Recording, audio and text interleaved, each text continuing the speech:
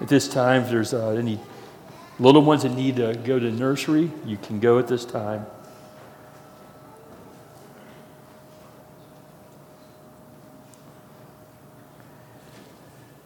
This morning's reading comes out of the book of John, chapter 1,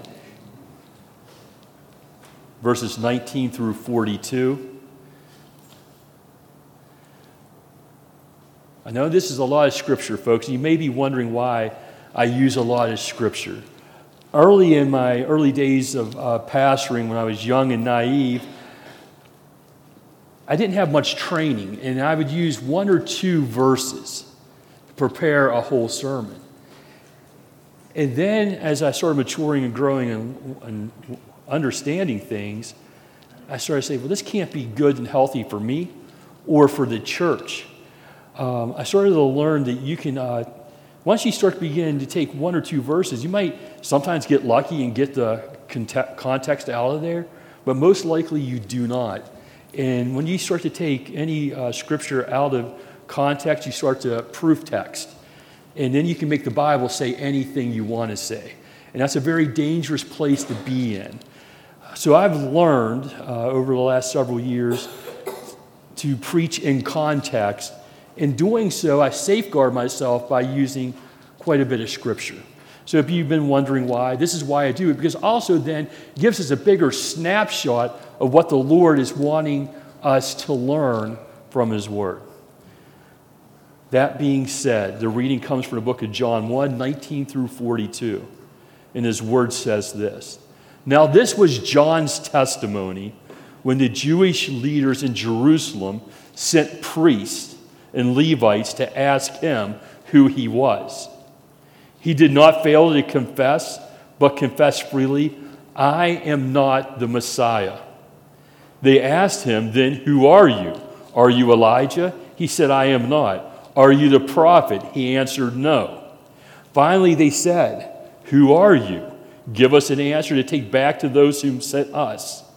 What do you say about yourself? John replied, in the words of Isaiah the prophet, I am the voice of the one calling in the wilderness, make straight the way for the Lord. Now the Pharisees who had been sent out questioned him, why then do you baptize if you are not the Messiah, nor Elijah, nor the prophet? I baptize with water, John replied, but among you stands one you do not know. He is the one who comes after me, the straps of whose sandals I am not worthy to untie. This all happened at Bethany on the other side of the Jordan where John was baptizing. The next day, John saw Jesus coming toward him and said, look, the Lamb of God who takes away the sin of the world. This is the one I meant when I said, a man comes after me who has surpassed me because he was before me. I myself did not know him, but the reason I came baptizing with water was that he might be revealed to Israel. Then John gave this testimony. I saw the Spirit come down from heaven as a dove and remain on him. And I myself did not know him, but the one who sent me to baptize with water told me, the man on whom you see the Spirit come down and remain is the one who will baptize with the Holy Spirit. I have seen and I testify that this is God's chosen one. The next day, John was there with his two disciples. When he saw Jesus passing by, he said, look, the Lamb of God. When the two disciples heard him say this, they followed Jesus. Turning around, Jesus saw them following and asked, what do you want? They said, Rabbi, which means teacher, where are you staying? Come, he replied, and you will see. So they went and saw where he was staying, and they spent the day with him.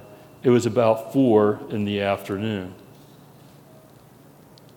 Andrew, Simon's brother, was one of the two disciples who heard that John had said and who had followed Jesus.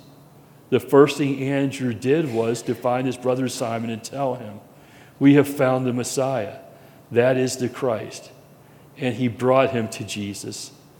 Jesus looked at him and said, "You are Simon, son of John. You will be called Cephas," which is translated as Peter. For this is the word of God for the people of God. Praise be to God.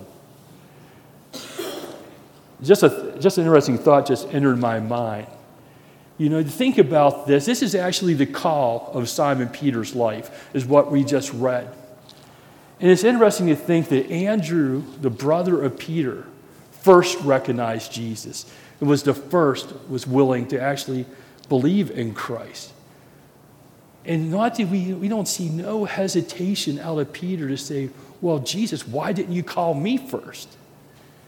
There wasn't jealousy there at all. Praise the Lord. Think about that. Because you know how sibling rivalry can be.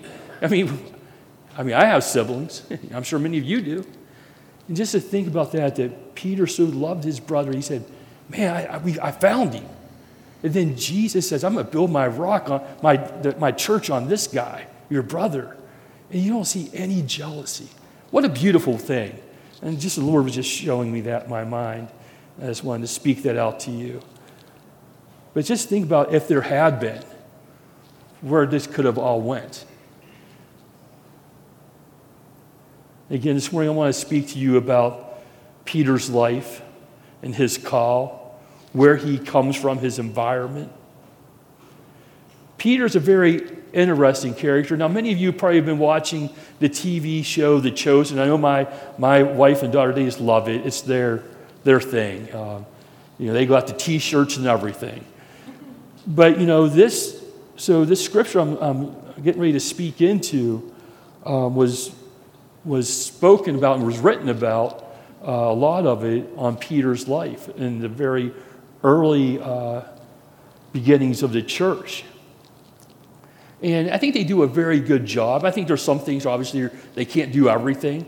But I think for the most part, they're pretty historically accurate for the most part. But obviously, I'm going to be speaking on some things that they don't touch on. I'm going to be speaking a lot about Peter's attitude, his heart, and how the Lord was going to develop him. Now, Peter is a very lively character, you could say. His vices and his virtues are on display for everyone to see. You could say that he's the type of man who wears his heart on his sleeve. He's the type of man who constantly, when he should be quiet, he's talking. He constantly is opening his mouth and putting his foot in it. He's the type of man who will say things that he thinks when he should remain quiet. He's very impulsive. But why is such a man like him so pivotal in our Christian faith? What makes him such a central key figure? Why should he be important to us? What do we need to know about him? Simon Peter was alive, and he was a first-hand witness to the person of Christ Jesus. He was there for many of Jesus' signs and wonders, his miracles that he had performed. He was right there. He was central to most of it. Simon Peter was the key person, key figure for the vital decade of our human race, from the year 26 AD to the year 36 AD. Peter was where it was all going on. He was there. He saw it happen. Now, if you take time to comb the scripture and examine Peter's life, we will also begin to witness, as he did, what Jesus was doing. And by examining Peter, you'll be exposed to the first 3 years of Jesus Christ's public ministry and to the first 7 years, if you did not know this, the first 7 years of the early church, the beginnings of it. These are the 10 years, beloved, that pivotally turned human history. then we also not only want to look at these events, to look at Peter, but to look at Peter to see the events. It's both and. Because we can see a very ordinary man who was changed and transformed by these very events. So we need to understand how Peter was radically changed. Excuse me for a second.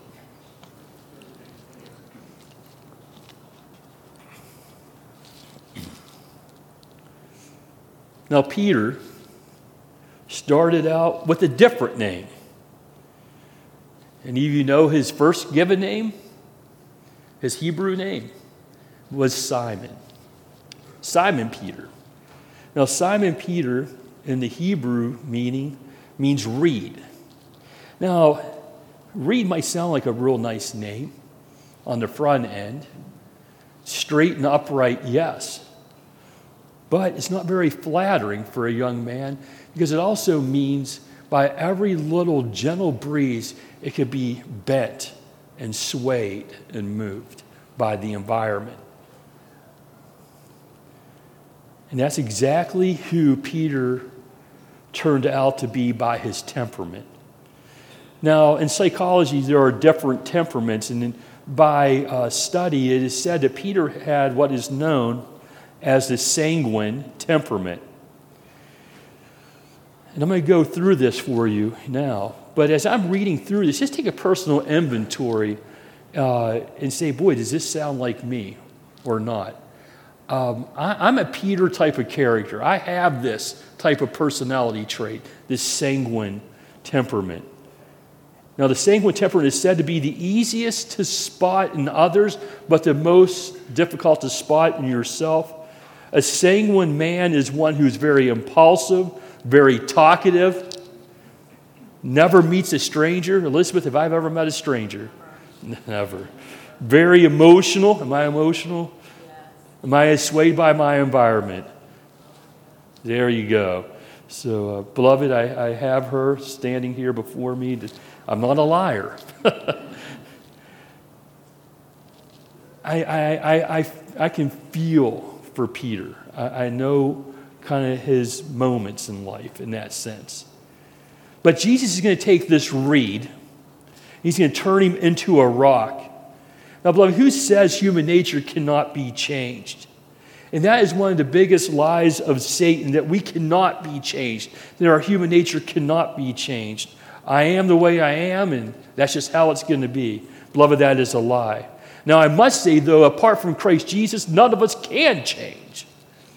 But only through him and through his redemptive work can transformation take place, and then we are changed.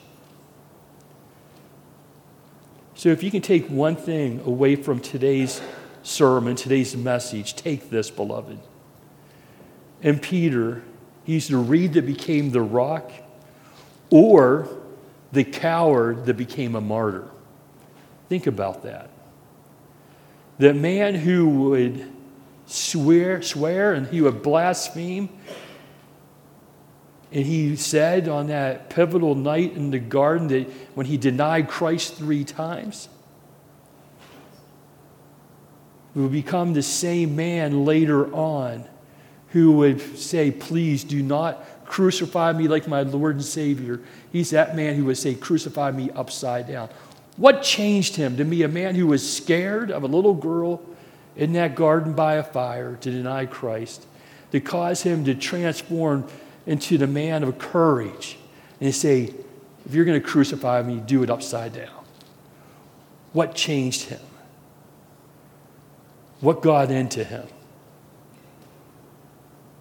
And this morning I want to look at the first 3 things that Jesus had said to him. So when we begin to examine the life of Peter, Peter was a man you never knew again what he was going to do next. The man who would jump out of the boat and try to walk on water, the man who keeps opening in his mouth when he should remain quiet. This is also the man who would always have friends, who would be stimulating in a group. The man who could get over bad moods quickly, but also the same man who could go to the depths of his heart out of something he regrets and weeps very deeply. So this is the man whom we're looking at, the reed that turned into the rock. So let's look at Peter's environment, beloved. He comes out of a pretty tough place. He comes out of a town called Capernaum. Now, Capernaum was a fishing village on one side and a very busy little city on the other. And if any of you ever watched a TV show on the History Channel called Deadliest Catch, you will know that fishermen are known to be tough, rugged individuals who wrestle and battle with nature's elements, the wind, the rain, the clouds, the waves. Just that environment alone makes them tough and hardy individuals. These are the type of people who live close to the breadline and to the nature's forces. Fishermen are known to be either superstitious or religious, and many times they're a great mixture of the two. Now, what we can extrapolate from the scriptures is that Peter's particular family was deeply religious. And especially when you're battling the forces of nature, you're deeply aware of your own humanity and that the forces of nature are much stronger than you. As I mentioned earlier, Peter lived in that village called Capernaum. Now, Capernaum was on a particular road, and the road was called the Via Maris. Now, the Via Maris road was kind of like the crossroads of his world. The Via Maris is what, I'm from Wheeling, West Virginia, and I live very close to I-70. So the Via Maris actually went from Asia all the way to Africa. It was one road that connected the two continents. And just like I-70 connects almost the East Coast, almost all the way to the West Coast, everybody traveled that road, kings and queens, soldiers, businessmen, common people. And you could say in that little town of Capernaum, Peter could see the world going by. And it's something to think that Peter would watch Roman soldiers, never thinking that one day those Roman soldiers would take him to a very far-off city called Rome and crucify him and his Savior. When Peter was a young man, a great preacher came to his town, to his area, just about 50 miles to the north from where he lived, on the Jordan River. The crowds were excited. The people were coming out by the thousands to hear this preacher. It had been about 400 years since any great preacher had been around. And it was the first great Baptist preacher, not Billy Graham, but John the Baptist, who came on the scene. And this is where we come into the call of Peter's life. Thousands were coming out, many were getting baptized and coming into relationship with God during this time. In verse 41, it says this: the first thing that Andrew did was to find his brother Simon and tell him, "We have found the Messiah." And he brought him to Jesus. Jesus looks at Simon and says, "You are Simon, son of John. You will now be called Cephas," which is translated Peter. Beloved, all I can imagine is Jesus must have X-ray vision. When he looks at us, I believe he sees two people. He sees the person that we are, and he sees the person he wants us to become. When Jesus looks at people, he doesn't look at our outward appearance, but he looks to our heart. Next slide, please. Beloved, if we're really paying attention to the Bible, we'll see a consistent theme roll throughout the scriptures. Again, Jesus sees two people, the person we are, the person he wants us to be. We'll see we have Moses, a Hebrew child, a slave baby who becomes a prince. You have Joseph, who goes from slave to the governor, the treasury of Egypt. We have David, a shepherd boy, who goes and becomes the king of Israel. Beloved, God looks for the heart of the worshiper. The truth is, many times when we have a hard time in our humanity to look beyond the external. We have a hard time getting beyond the veneer when we look at other people. But God wants us to look at the heart. When Jesus looks at you, what does he see? Who does he see? What new name would he give you?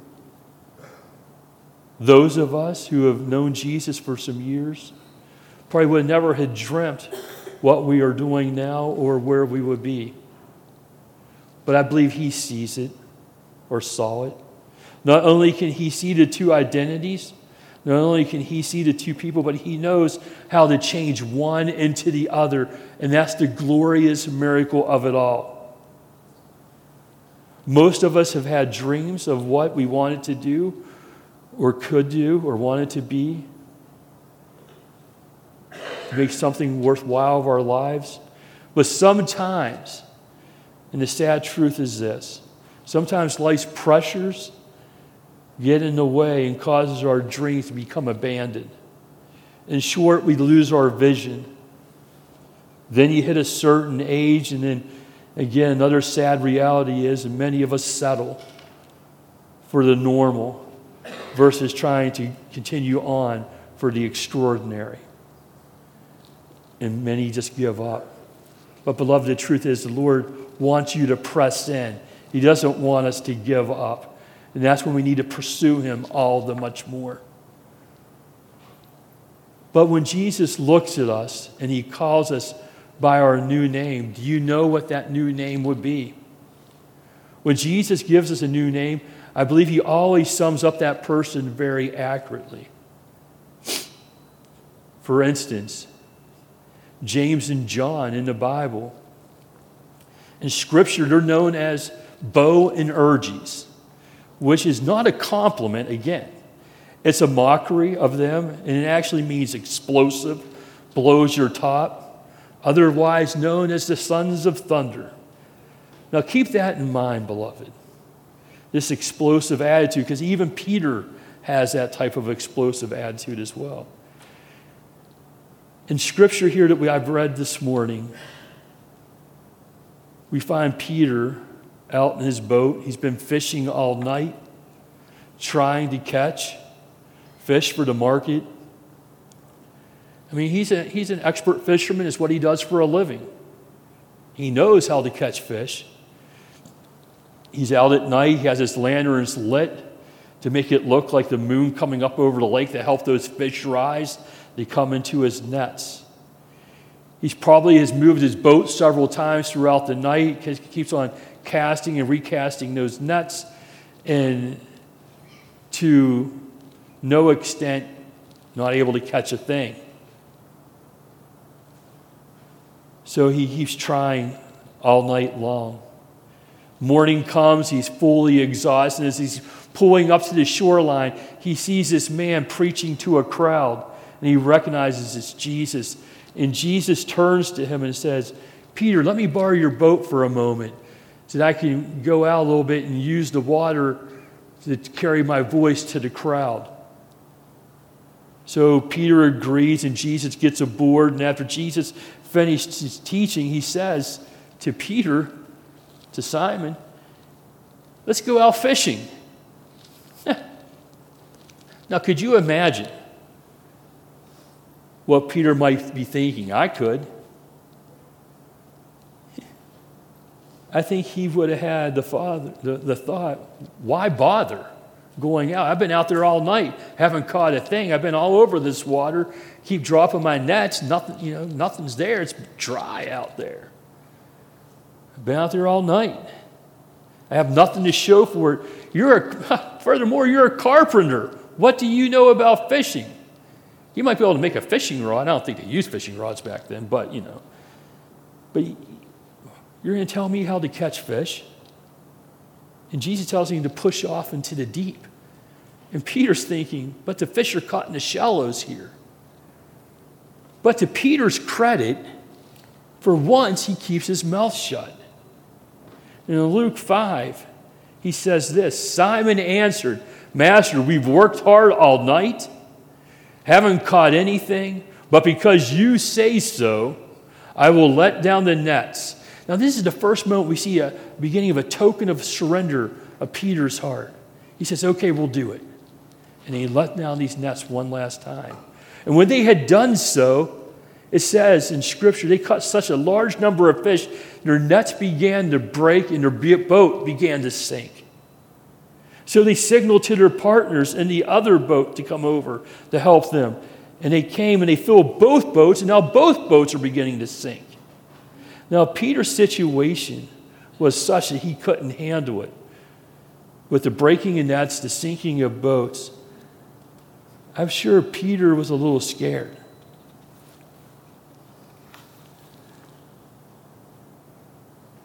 This was unnatural, what was going on.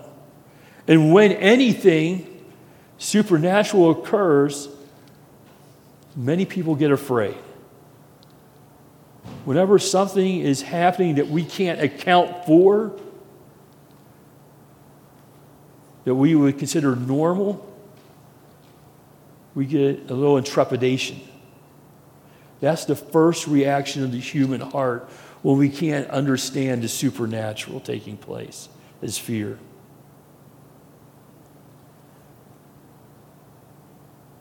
His fear, I believe, led to moral shame. And that is why he says in John 5:8, when Simon Peter saw this, he fell at Jesus' knees and said, "Go away from me, Lord, for I'm a sinful man." He couldn't explain exactly what had happened, but he knew it was because of the greatness of Jesus.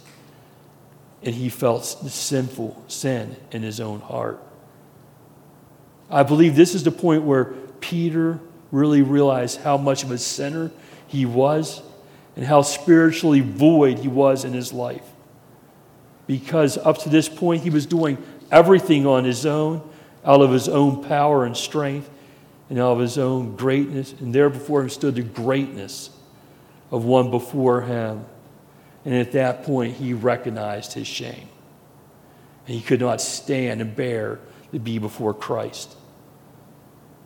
And then Jesus says, out of his kindness, "Okay, Peter, I will go. But one thing, will you come with me? I will make you a fishers of men." And these scriptures, beloved, here in John, I believe there's two conditions in following Christ. The first point is this: if you're following me, if you follow me, you will see the man who was and the man who will be. The second point is there's a demand and there's an offer. The demand is simply this: follow me. The offer is simply this: I will make you. Now, these are the two sides of the gospel. The gospel is a demand. It demands that you not follow a system, you not even follow a church, but it demands that you follow the person of Christ Jesus. It's a demand that you follow him all the way. The offer is this: Peter, I will make you. And for Peter, I'll make you a fisher of men. Something he never dreamt he could be. Let me ask you this, beloved. Let's bring this home a little bit closer to us. If you're a farmer, what would Jesus say to you? Follow me. I'll make you a cultivator and a harvester of souls. If you're an engineer, follow me and I'll make you a builder of bridges between God and men. If you're a doctor or a nurse, follow me and I'll make you a healer of bodies. If you're a dentist, follow me and I'll help you fight decay. What would Jesus say to you? Follow me and I'll make you finish the sentence. Beloved, Jesus announces he's now going up into the hills just outside of Capernaum. And anyone can go. But like anything, the majority stays behind. Only those who had really bought in with Jesus went on with him. This is when Jesus chooses the 12. He says two things to them. I want you to be with me, walk with me, eat with me, stay with me. Jesus is now going to concentrate his power over these 12 individuals and teach them to do what he does. He knew by multiplying that power over the 12, he could better serve humanity. Beloved, I'm getting ready to close here with this.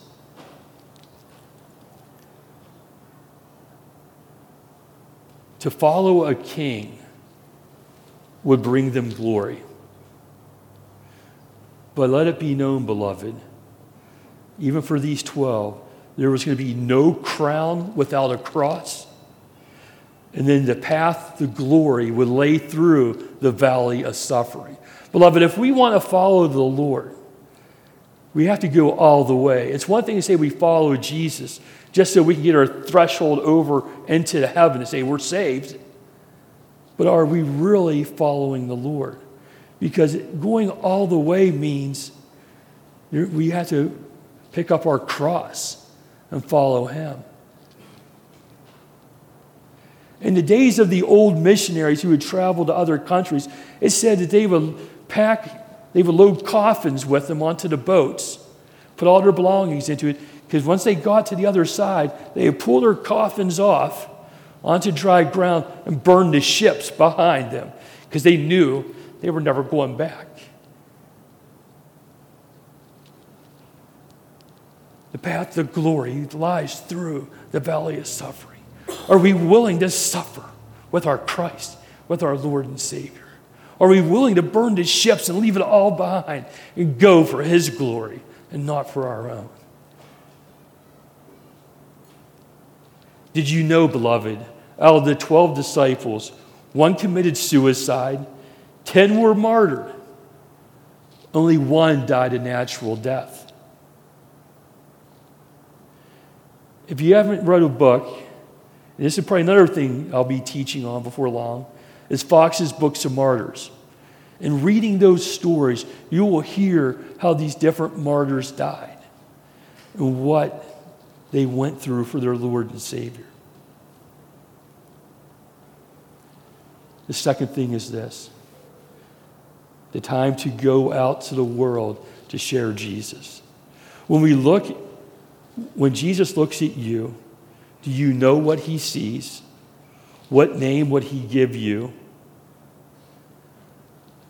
So in closing, beloved, I believe the Lord sees you, who you are now, and whom he wants you to become. The question is, are we willing to humble our hearts and say, Father, you know best. Allow him to transform us into his likeness and to go with him where he's calling us to go. Would you please pray with me?